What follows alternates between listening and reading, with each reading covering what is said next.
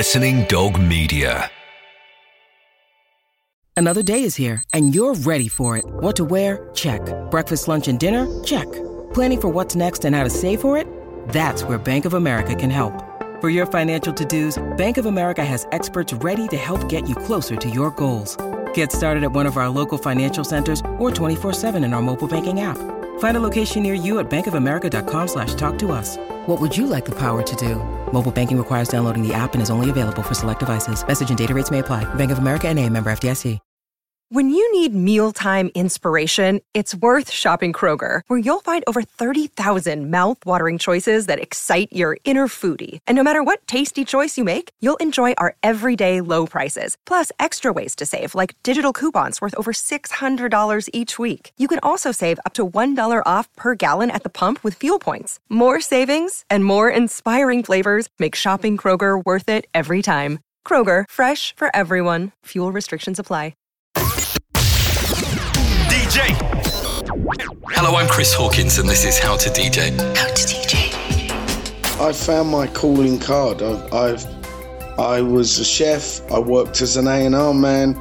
I have a record label, but I am born to be a DJ. I never ever play the same set twice, and for me, it's really important that not only am I playing upfront music, but also classics and also educating the crowd. There is that exchange of energy that really is untangible that happens, in these venues and in clubs, and it's magic. It's absolutely magic.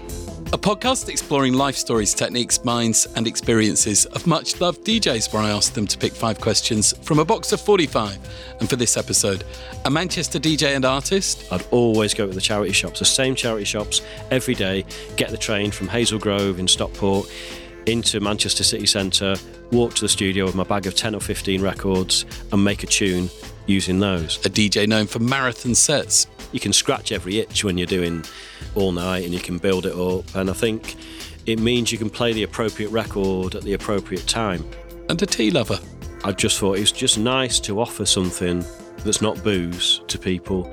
And also, when people walk into a club and just see someone serving tea and cakes, it's like a little bit of an odd thing that people aren't used to. Mr. Scruff, welcome to How to DJ. Thank you very much. Thanks. Welcome to the studio. Thank you for having me. Yeah, in your studio. Can you describe this place? It's a small square room packed full of old, barely working equipment that I managed to coax noises out of that hopefully people will enjoy listening to. I love the fact that it's underground. Yeah, it's a bit of a cave, but I think the more soil that's around you, I think the less likely you are to disturb others, which is always a consideration when you're making loud noises. And this gear's been accumulated over many years? Yeah, some of it I've had since the 1980s, and some of it I've had, some of it other people have had since the 1980s, and I've bought it off them. But yeah, it's there's a few bits that do work, but most of it is a bit broken and has character. But I think that makes it unique. Is this gear what you've made all your albums with? Yeah, most of it.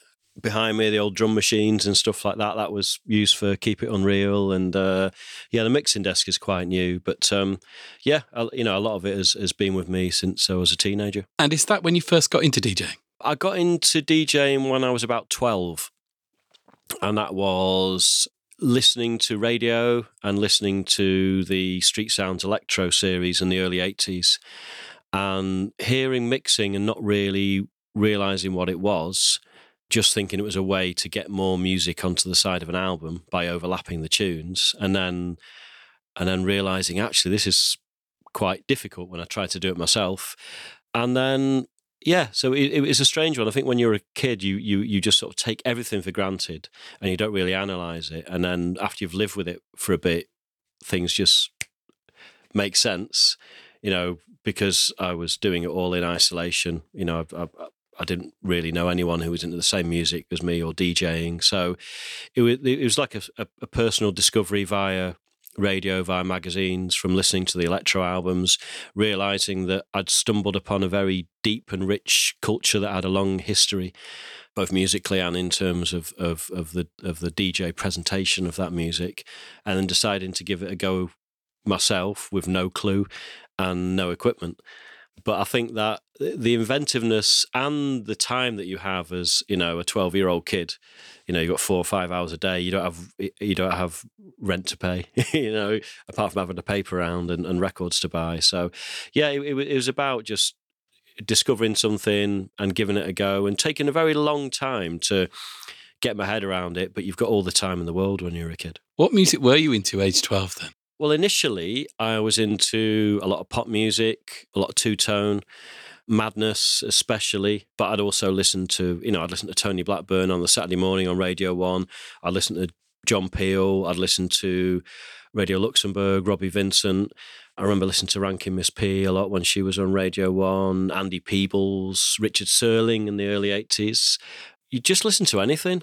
I think you put on the radio and whatever was on, you'd enjoy. And I think the charts were such a relatively wide representation of what was going down, watered down versions of what people were listening to in different scenes.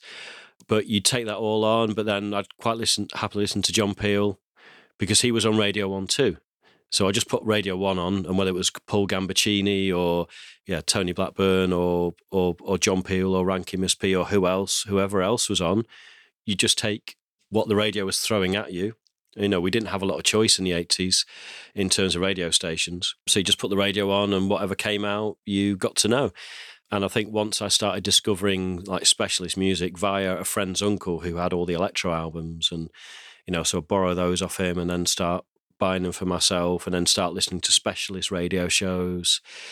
And it was just a little wormhole that I fell into and never came out of. And when do you think you sort of first experimented with DJing?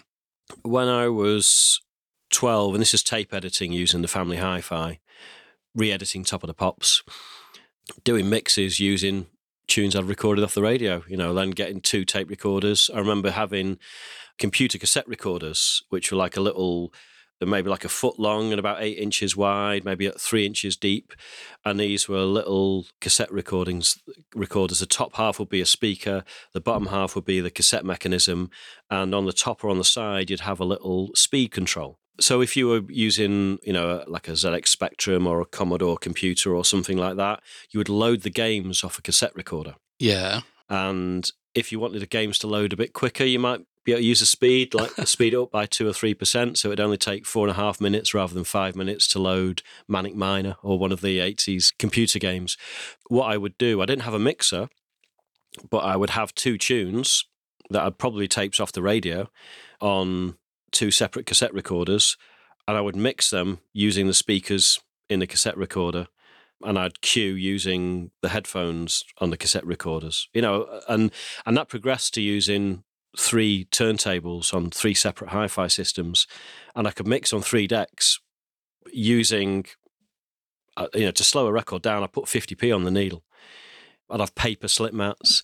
So basically, you would watch someone like Chad Jackson on Blue Peter, and he'd have all the Technics and a GLI or a Citronic mixer, or you get hold of an old 80s DJ console that may or may not have had fixed speed or vari-speed decks. And in those days, the vari-speed was about 1 inch long, a tiny little fader with no markings on it. Because this was primarily for, sort of weddings and stuff like that. But you just get hold of equipment. I remember there was a DJ, I used to live in Hazel Grove in Stockport, and there was a DJ centre, which was opposite our local park. And I used to annoy them as a 14-year-old. I'd go in every week with £1.50 as, part payment off a turntable, a belt drive, vari-speed turntable that was 60 quid. And, I don't know how they tolerated me, because this was supposed to be for, serious jocks, as they were called in the 80s, mobile DJs who, could just go in and buy a turntable rather than annoy them with questions about, what does this mixer do? And, can I take the turntable now and pay for it later? You know what I mean? But these were, you'd basically learn your craft with no instruction and no equipment, but you'd find what you had around you to emulate what you imagined the DJs that you heard on the radio were doing. So it's interesting. A lot of kids, myself included, would say that music was a huge part of particularly my teenage years. But for you, I think it was actually specifically DJing.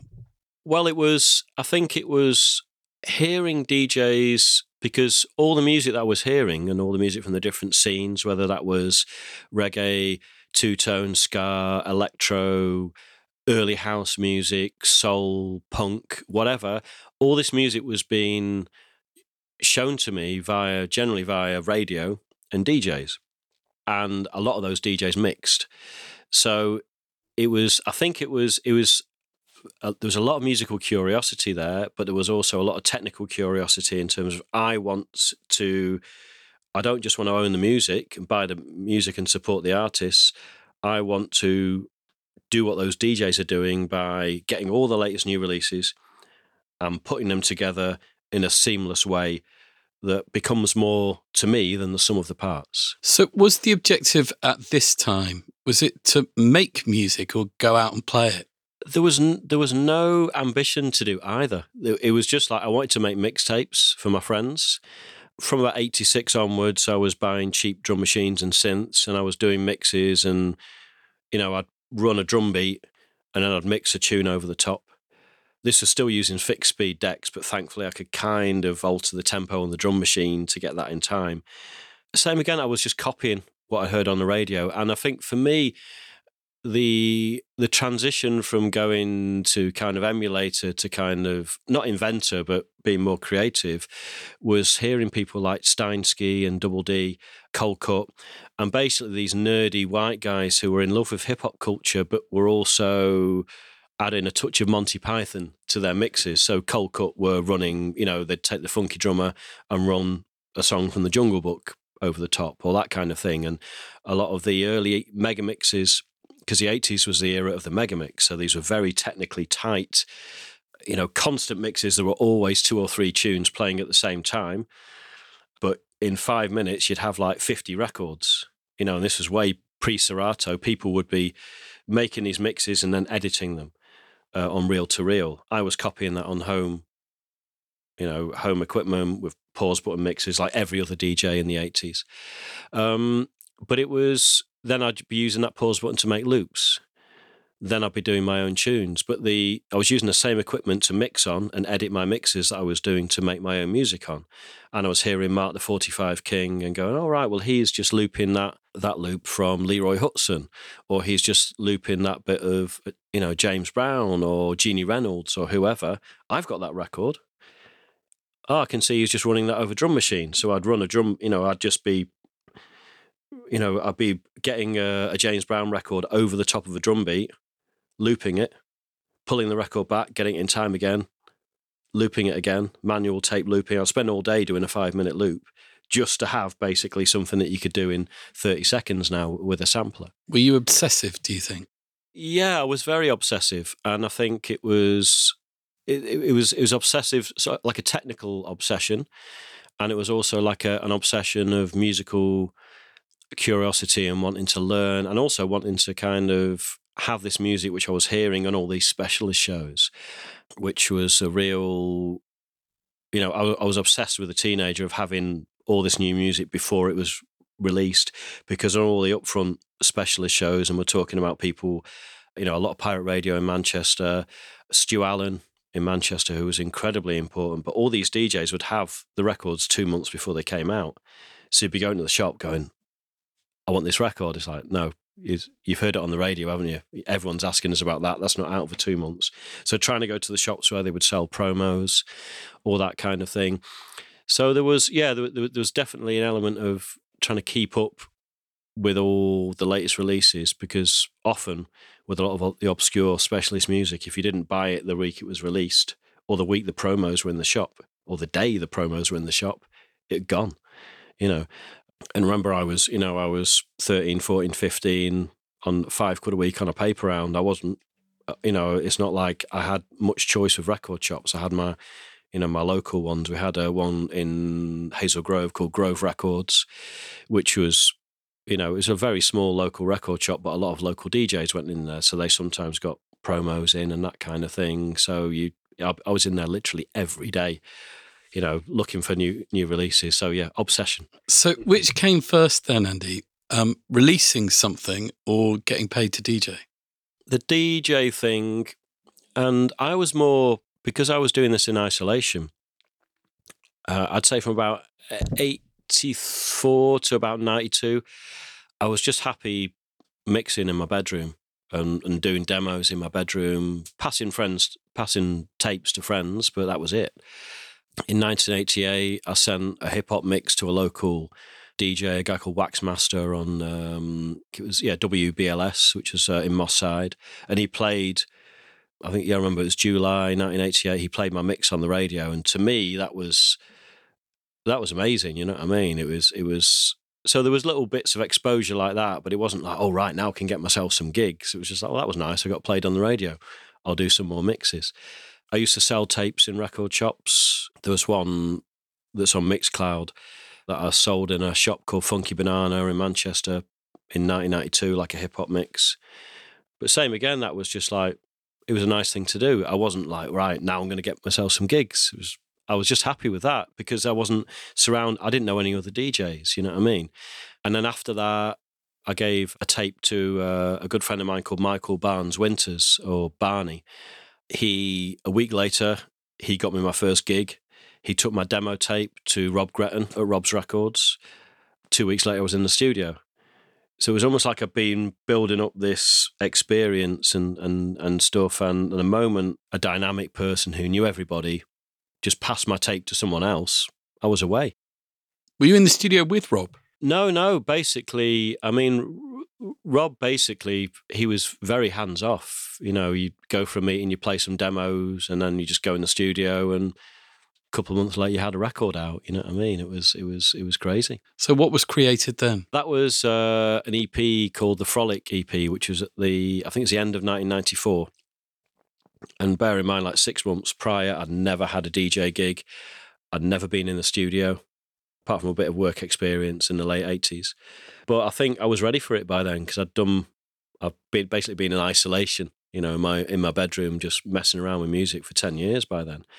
And I really enjoyed just, you know, starting off with bar gigs, and within a few months I had 3 bar gigs a week, you know what I mean? And this was after working in the supermarket for 7 or 8 years. So even someone giving me 20 quid to play records for 5 hours was like, yeah, that's brilliant. Is that why you have never shied away from big, long sets? Because it's always going to be better than working in QuickSave. Yeah, and I quite enjoy working in QuickSave, you know what I mean? It was a means to an end, you know what I mean?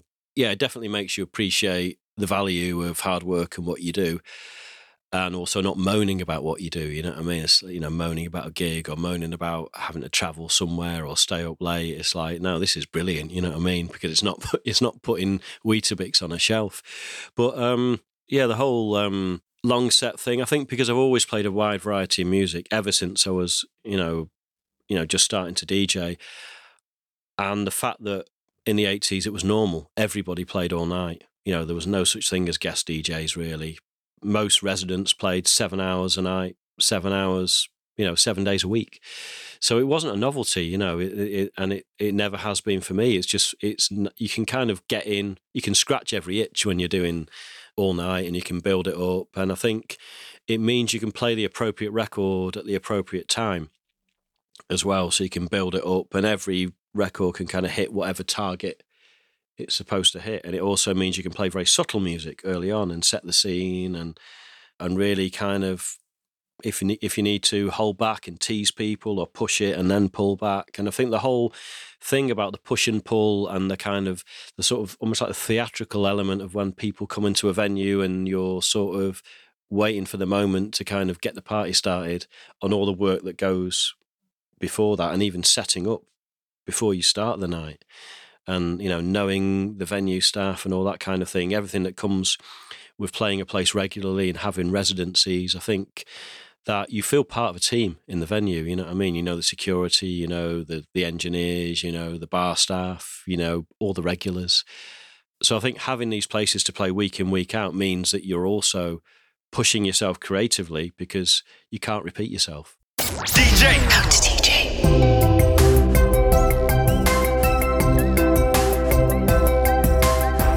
Yeah, so you're getting more and more well-known in the mid-90s. How did the 90s end for you?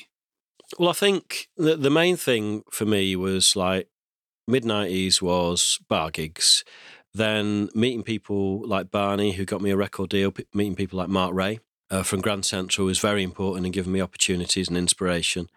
Then signing to Ninja Tune and touring with those guys. So I think over the space of 3 or 4 years, it went from bar gigs to doing lots and lots of touring, doing lots of out-of-town gigs, releasing albums.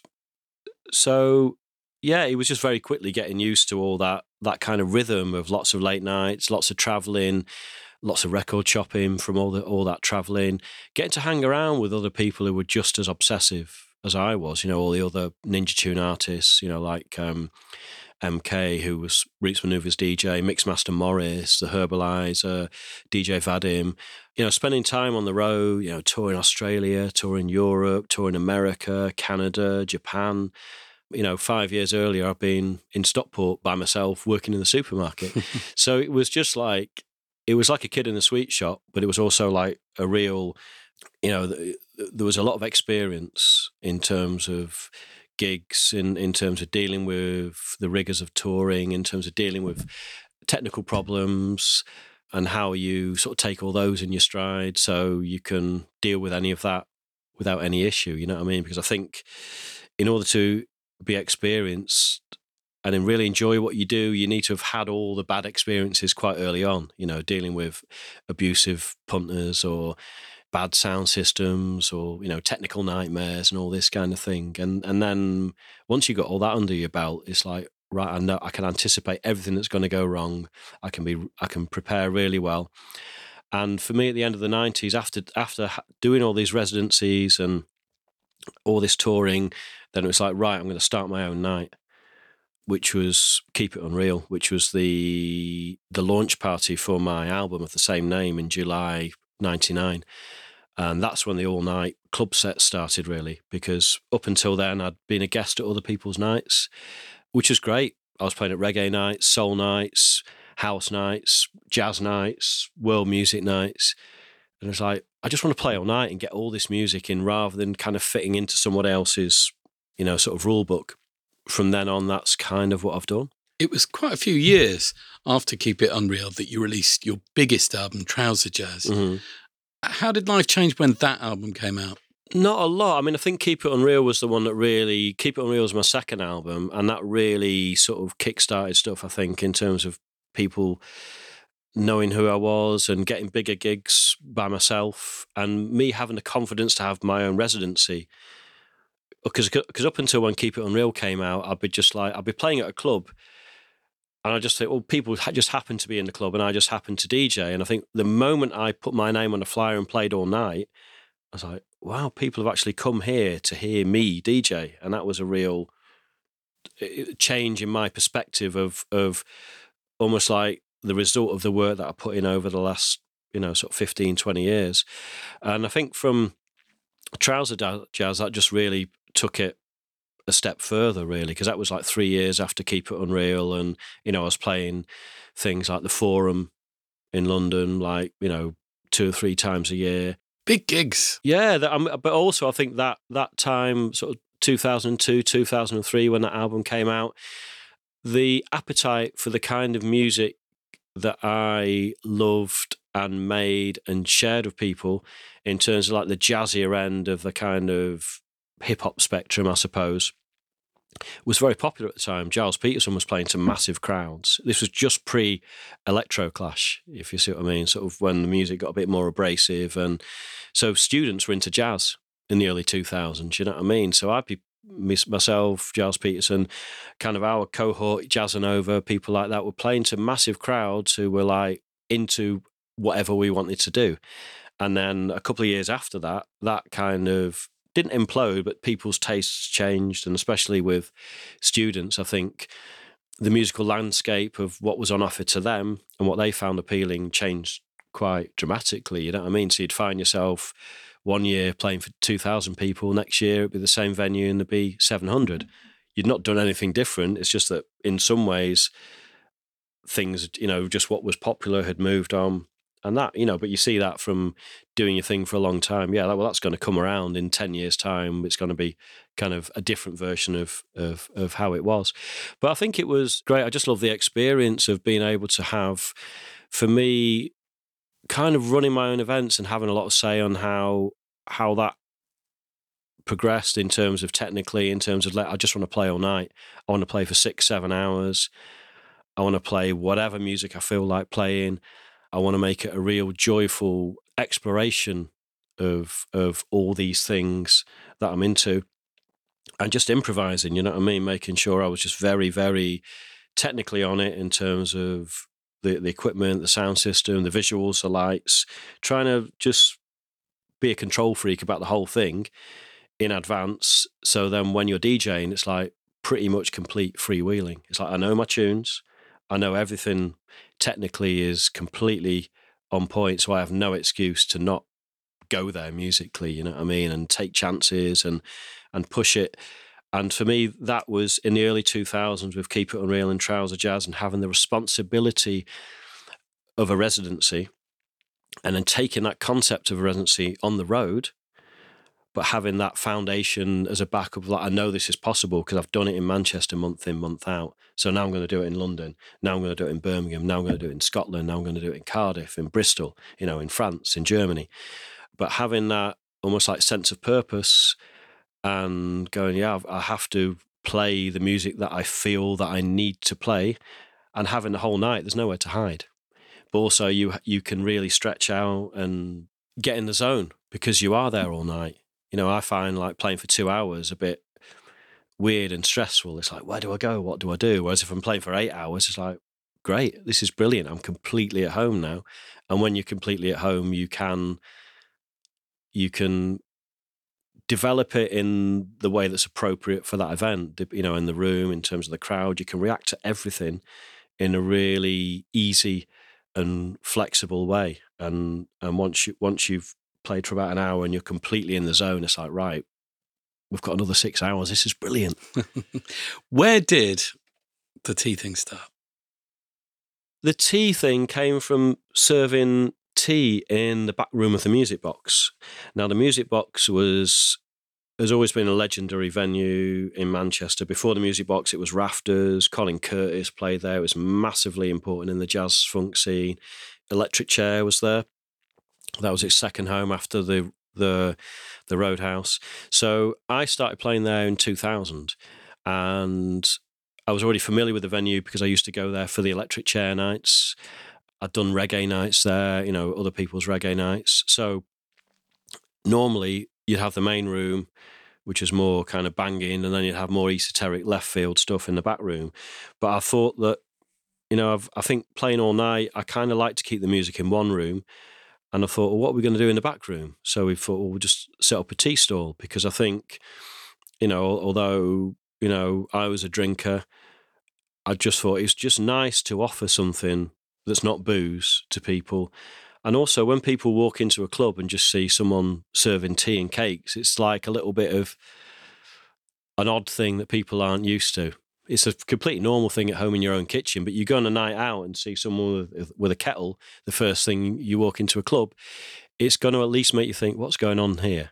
And that little disarming people and making them smile, it was just a little bit of a weird, quirky thing that I think people liked was there, even if they weren't indulging in tea. And loads of people who weren't driving, or, you know, who drove or didn't drink, or had a bit too much, or just wanted to, you know, moderate their alcohol intake. It's like, yeah, I can get a brew. This is brilliant. So it was just it was a nice touch that I think people really enjoyed. It was an idea that I had that people accepted, and just really, we just kept doing it, you know, for the next 10 years. And then talking about taking what I did on my residency on tour, when I was a bit more rock and roll and had a tour bus, we'd take the tea shop on tour. So whenever I was playing in the UK, we'd have a tea stall, you know, and it was same again, you know, we just raised money for local causes and charities, you know, with the income from that tea. But it was something nice that no one else was really doing, and people appreciated and then started to expect as well, you know what I mean? So it was it was a nice thing. It was fun to do. Before heading into the box of questions, you, since Trouser Jazz, you, I'm going to say, have only released, 4 or 5 albums since then? I think it's been 3 or 4. Okay, yeah. So not exactly prolific. Yeah.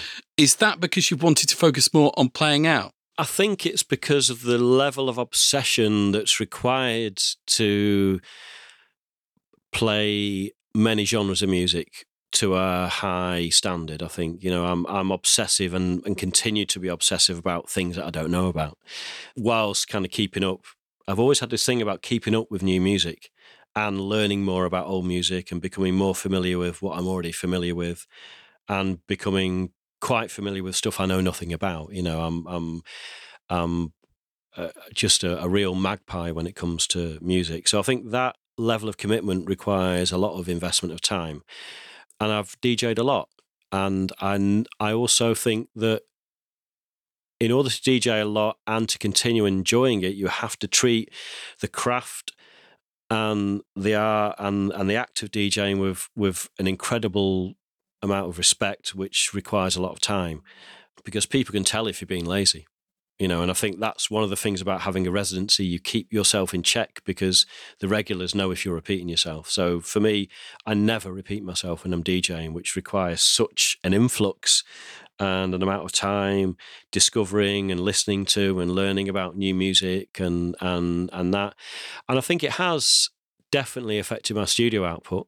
I'm starting to do less gigs now and get more time in the studio, which I'm really enjoying. I love just surrounding myself in music, whether it's gigging or in the studio. It's such a vital thing for me, you know what I mean, in terms of just exploration and playfulness and just kind of whatever, it's something I've got to do. But yeah, definitely the DJing has, you can't do both properly. Definitely. But does less gigs mean that you are now working on a new album? Yeah, I'm definitely working on new music. I'm doing some remixes. I'm working with a Manchester vocalist called Wanda, who's amazing. And she's the opposite of me. She's a fast worker. I'll send her a beat. 2 hours later, she sent me back a finished tune. So working with someone with that amount of dedication and energy and work rate is been really good for me. Yeah, I'm just kind of warming up, I feel like, in the studio. I'm getting in here every day now. I'm really enjoying it.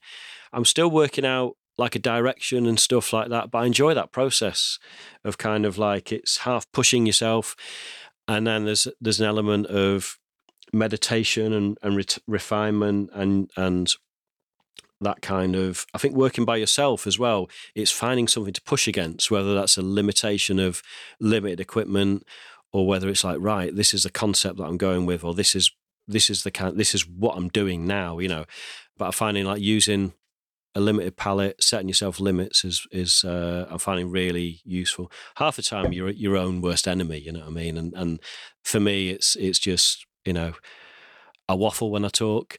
I spend a lot of time on a tune when I'm in the studio. It's like, how do I talk less? How do I get more done quicker?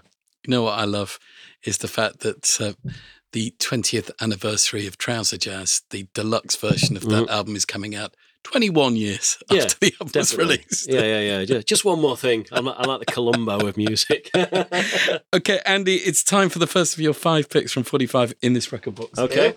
Okay, so all the questions are on 45 sleeves. Okay. You dip in. Okay. This is like a tombola. I've not done this since I've been about 9. Okay, there we go. All right, thank you. Okay, your first question is, what's your best ever performance? Ooh, my best ever performance. I don't like choosing bests because I think, I don't know, it's always like I take my DJing so seriously that I very rarely have a bad gig. I'd say one that I really, really enjoyed, one that always sticks in my memory, is playing at WOMAD at Mount Taranaki in New Zealand, in what felt to me at the time, coming from Manchester, as like a tropical storm. It basically rained heavily for 3 hours and everybody stayed, and it was a mud bath. And once you realise that people aren't going to run away because it's raining, and the freedom which, well, I think once people submit to the weather and just get down, it was just, a beautiful part of the world. I love New Zealand anyway. We were there for a week before. I think the whole experience that surrounds a gig, especially when you're traveling and you realise how fortunate you are to be here at this moment. And I've played so many amazing gigs in so many, beautiful parts of the world. But that for me was just quite spectacular, because normally it's like, well, everything's against me here. There's practically everything except lightning. normally people would just leave and go back to their tents or whatever, and no one's moved. This is brilliant. And I just played really exuberant, celebratory music from all over the world because it was WOMAD. Prior to that, I'd just seen Femi Kuti live on the main stage, you know what I mean? So it was just like everybody was there. I think they were just appreciating this amazing lineup that I was very fortunate enough to be part of. And it was just, we were all absolutely soaked and no one cared. And it was beautiful. Amazing. Back into the box for question 2. Ooh, Dip okay. in. Putting my hand in someone else's record box is like going through someone else's sock drawer. It feels a bit dirty. But there you go. Here's record number 2. All right. And your second question then is, have you ever been recognised in an unlikely place? Not really. I normally get recognised in familiar environments. So, at festivals or in record shops or that kind of thing. Occasionally, like in the school playground, say if picking my daughter up and stuff. But yeah, or maybe in shops, stuff like that. I think once I was in our local fishmonger, and there was a guy who said, "Oh, you're Mr. Scruff, aren't you?" And just proceeded to repeat the word fish over and over to me, and I was a bit like, when you've heard a joke a lot, but someone's excited. But yeah, that was a bit weird, but in a kind of really awkward way. I asked you about where the tea thing started. Where did the fish thing start? The fish thing started from, I think I buy a lot of spoken word records, and going back to my admiration for people like, some of the 80s DJs like Colcut and Steinsky. They were using a lot of spoken word in a hip-hop context. And obviously, hip-hop's always been one for that in terms of basically taking snatches of words and using and recontextualizing them. And I was collecting a lot of spoken word, and just from virtue of what I found in local charity shops, I was finding a lot of records that were about fishing, songs about fish, little 7 inches with recipes about, fish recipes on, stuff like that, a Ribena flexi disc about dolphins. So you end up getting this random collection, via the filter of other people's record collections in charity shops. And, what I used to do was go to a studio in town before I had my own studio, a guy called Phil Kirby, who was the drummer in Yargo. I still work with him now. And I'd basically go in with a bag of whatever records I'd bought on the way to the studio that morning. It was my little ritual. I'd always go to the charity shops, the same charity shops every day, get the train from Hazel Grove in Stockport into Manchester City Centre, walk to the studio with my bag of 10 or 15 records and make a tune using those. So I just had a load of spoken word records. It's like, all right, 3 of these are about water or the fish or, So it was more like just what was in my bag on the day, me being silly as well, because a lot of my humour comes out in music. And I think it was just like, it could have been about anything. It could have been about potatoes, about, I don't know, horses. It just happened to be about fish because of what I found in the charity shop. All right, Andy, back into the box for question 3. Dip in. Question number 3. Okay. I don't know if you're going to love or hate this question. Mm-hmm. What's the best ever use of a sample? And you've got to answer the question. The best ever use of a sample? Yeah, that's a really, really difficult question. It might be that you would give a different answer if I asked you the same question tomorrow, say, or the yeah, next no, day. no, definitely. And I think it's one of those where it's like a bit like choose your favourite tune. It's whatever, it has to be your first answer, which is often the most the honest one. I think the first thing I've thought of is Public Enemy, Rebel Without a Pause. And obviously there's more than one sample in there. The main samples, the grunt by the JBs, the sort of sax squeal from the intro of that tune. And I'm referring to that just because of how that record hit me. And that was released in 1987. And I remember hearing it on the radio and just like, I've never heard anything like this, because I knew what sampling was by that time. And I think, what was different about Public Enemy compared to a lot of the other people who were using samples, whether you're talking about Trevor Horn or Marley Marl or Paul C, or, with the Ultramagnetics, or, a lot of the samples were either quite short and clipped or were like quite decorative. And Public Enemy, it was almost like you could tell these were DJs who were just shoving a load of stuff together. There was just like a wall of noise, and it was so over the top. But the arrangement in that record is so beautiful as well, with the the transformer scratch, with the funky drummer, which Public Enemy seemed to use at that point in time on every single record, but no one cared because it was so kind of heavy. The little guitar break in there with Flavor Flav shouting over the top, it was so obnoxious, but also so well put together. And a lot of music on Def Jam at that time was very confrontational. You listen to stuff like "I'm Bad" by LL Cool J. Same again, it had almost like a similar intro with the theme from SWAT. And obviously Rick Rubin's production and the 808 kick drums. But it was raw. It was very in your face, like rock music. You know what I mean?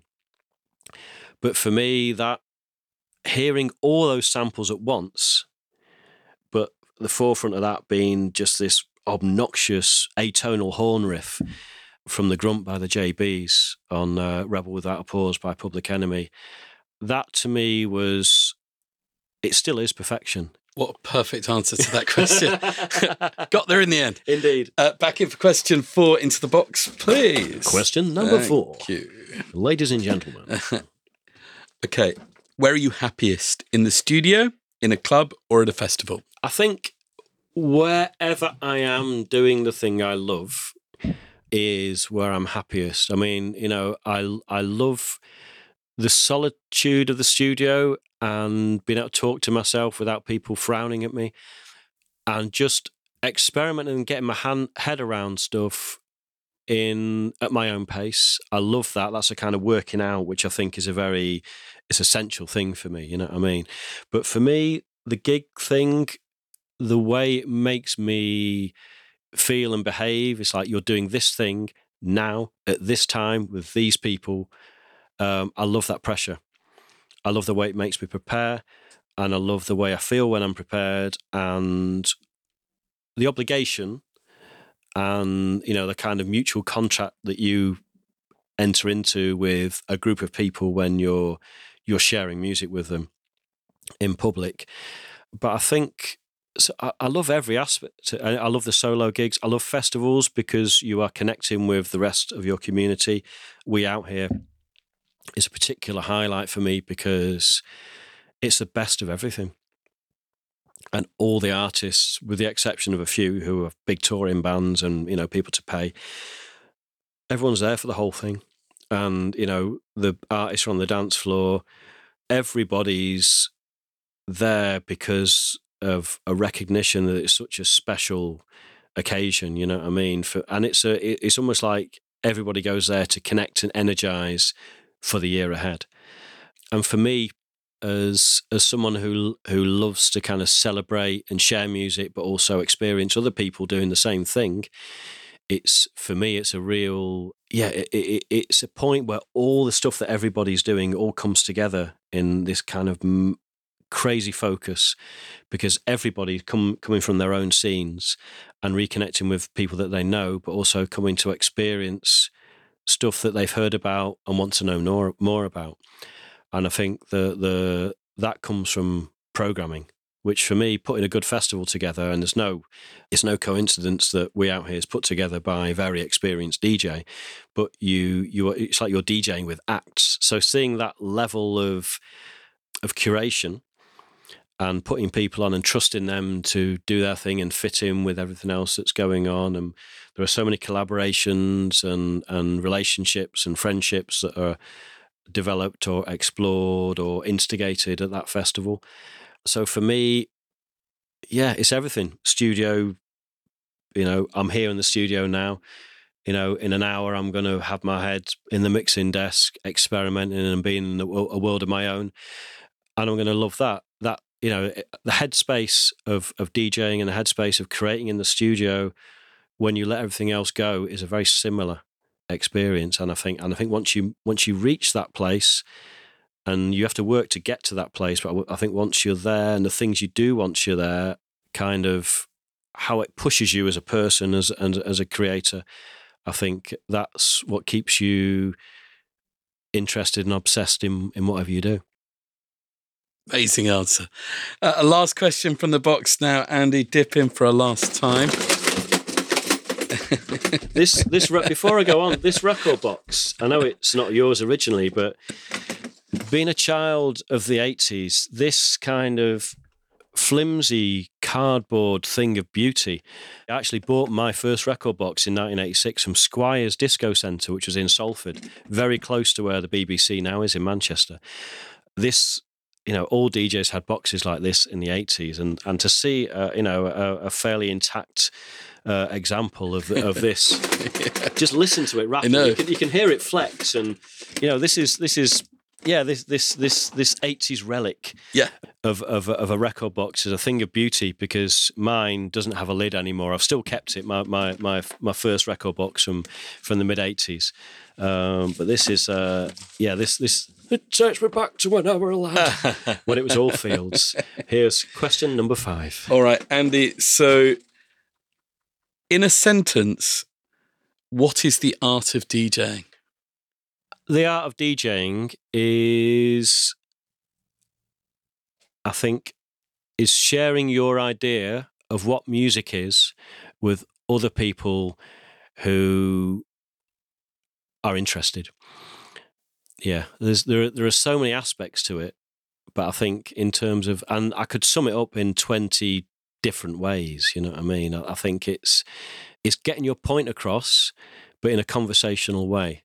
It's connecting with people, and it's finding a communal feeling using, it's merging the technical and the creative to find or work on a feeling that you can all experience at the same time. Great answer. Thank you. Thanks so much for having me in your underground bunker.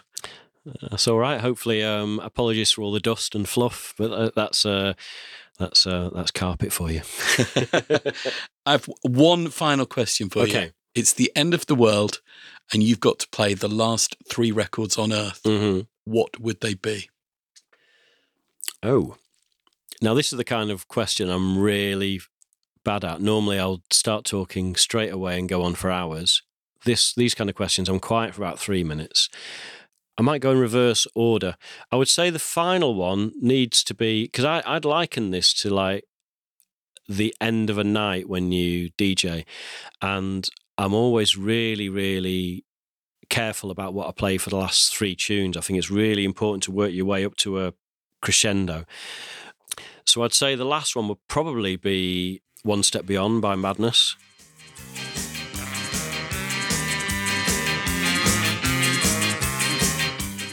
Which I think in terms of energy and just a kind of like an argy-bargy knees up, you know what I mean? It's still the way that they kind of did over Prince Buster and just took it to another level, you know what I mean? And in terms of rowdiness, I think that would, I can't think of anything else to end it with. The preceding 2 records before the end of the world ends. Something joyful. Yeah, something joyful. I'm just going to go for anthems, and I'd say Ain't No Mountain High Enough by Inner Life. Let's go for cover versions. I think that's such a joyful cover version.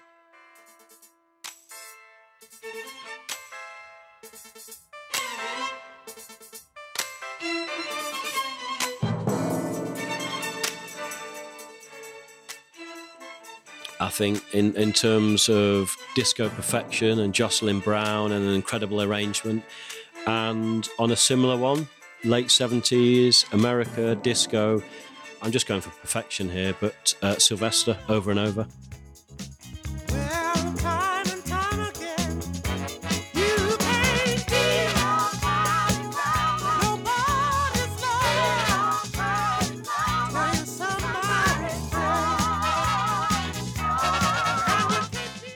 cannot think of a more perfect record, to be honest.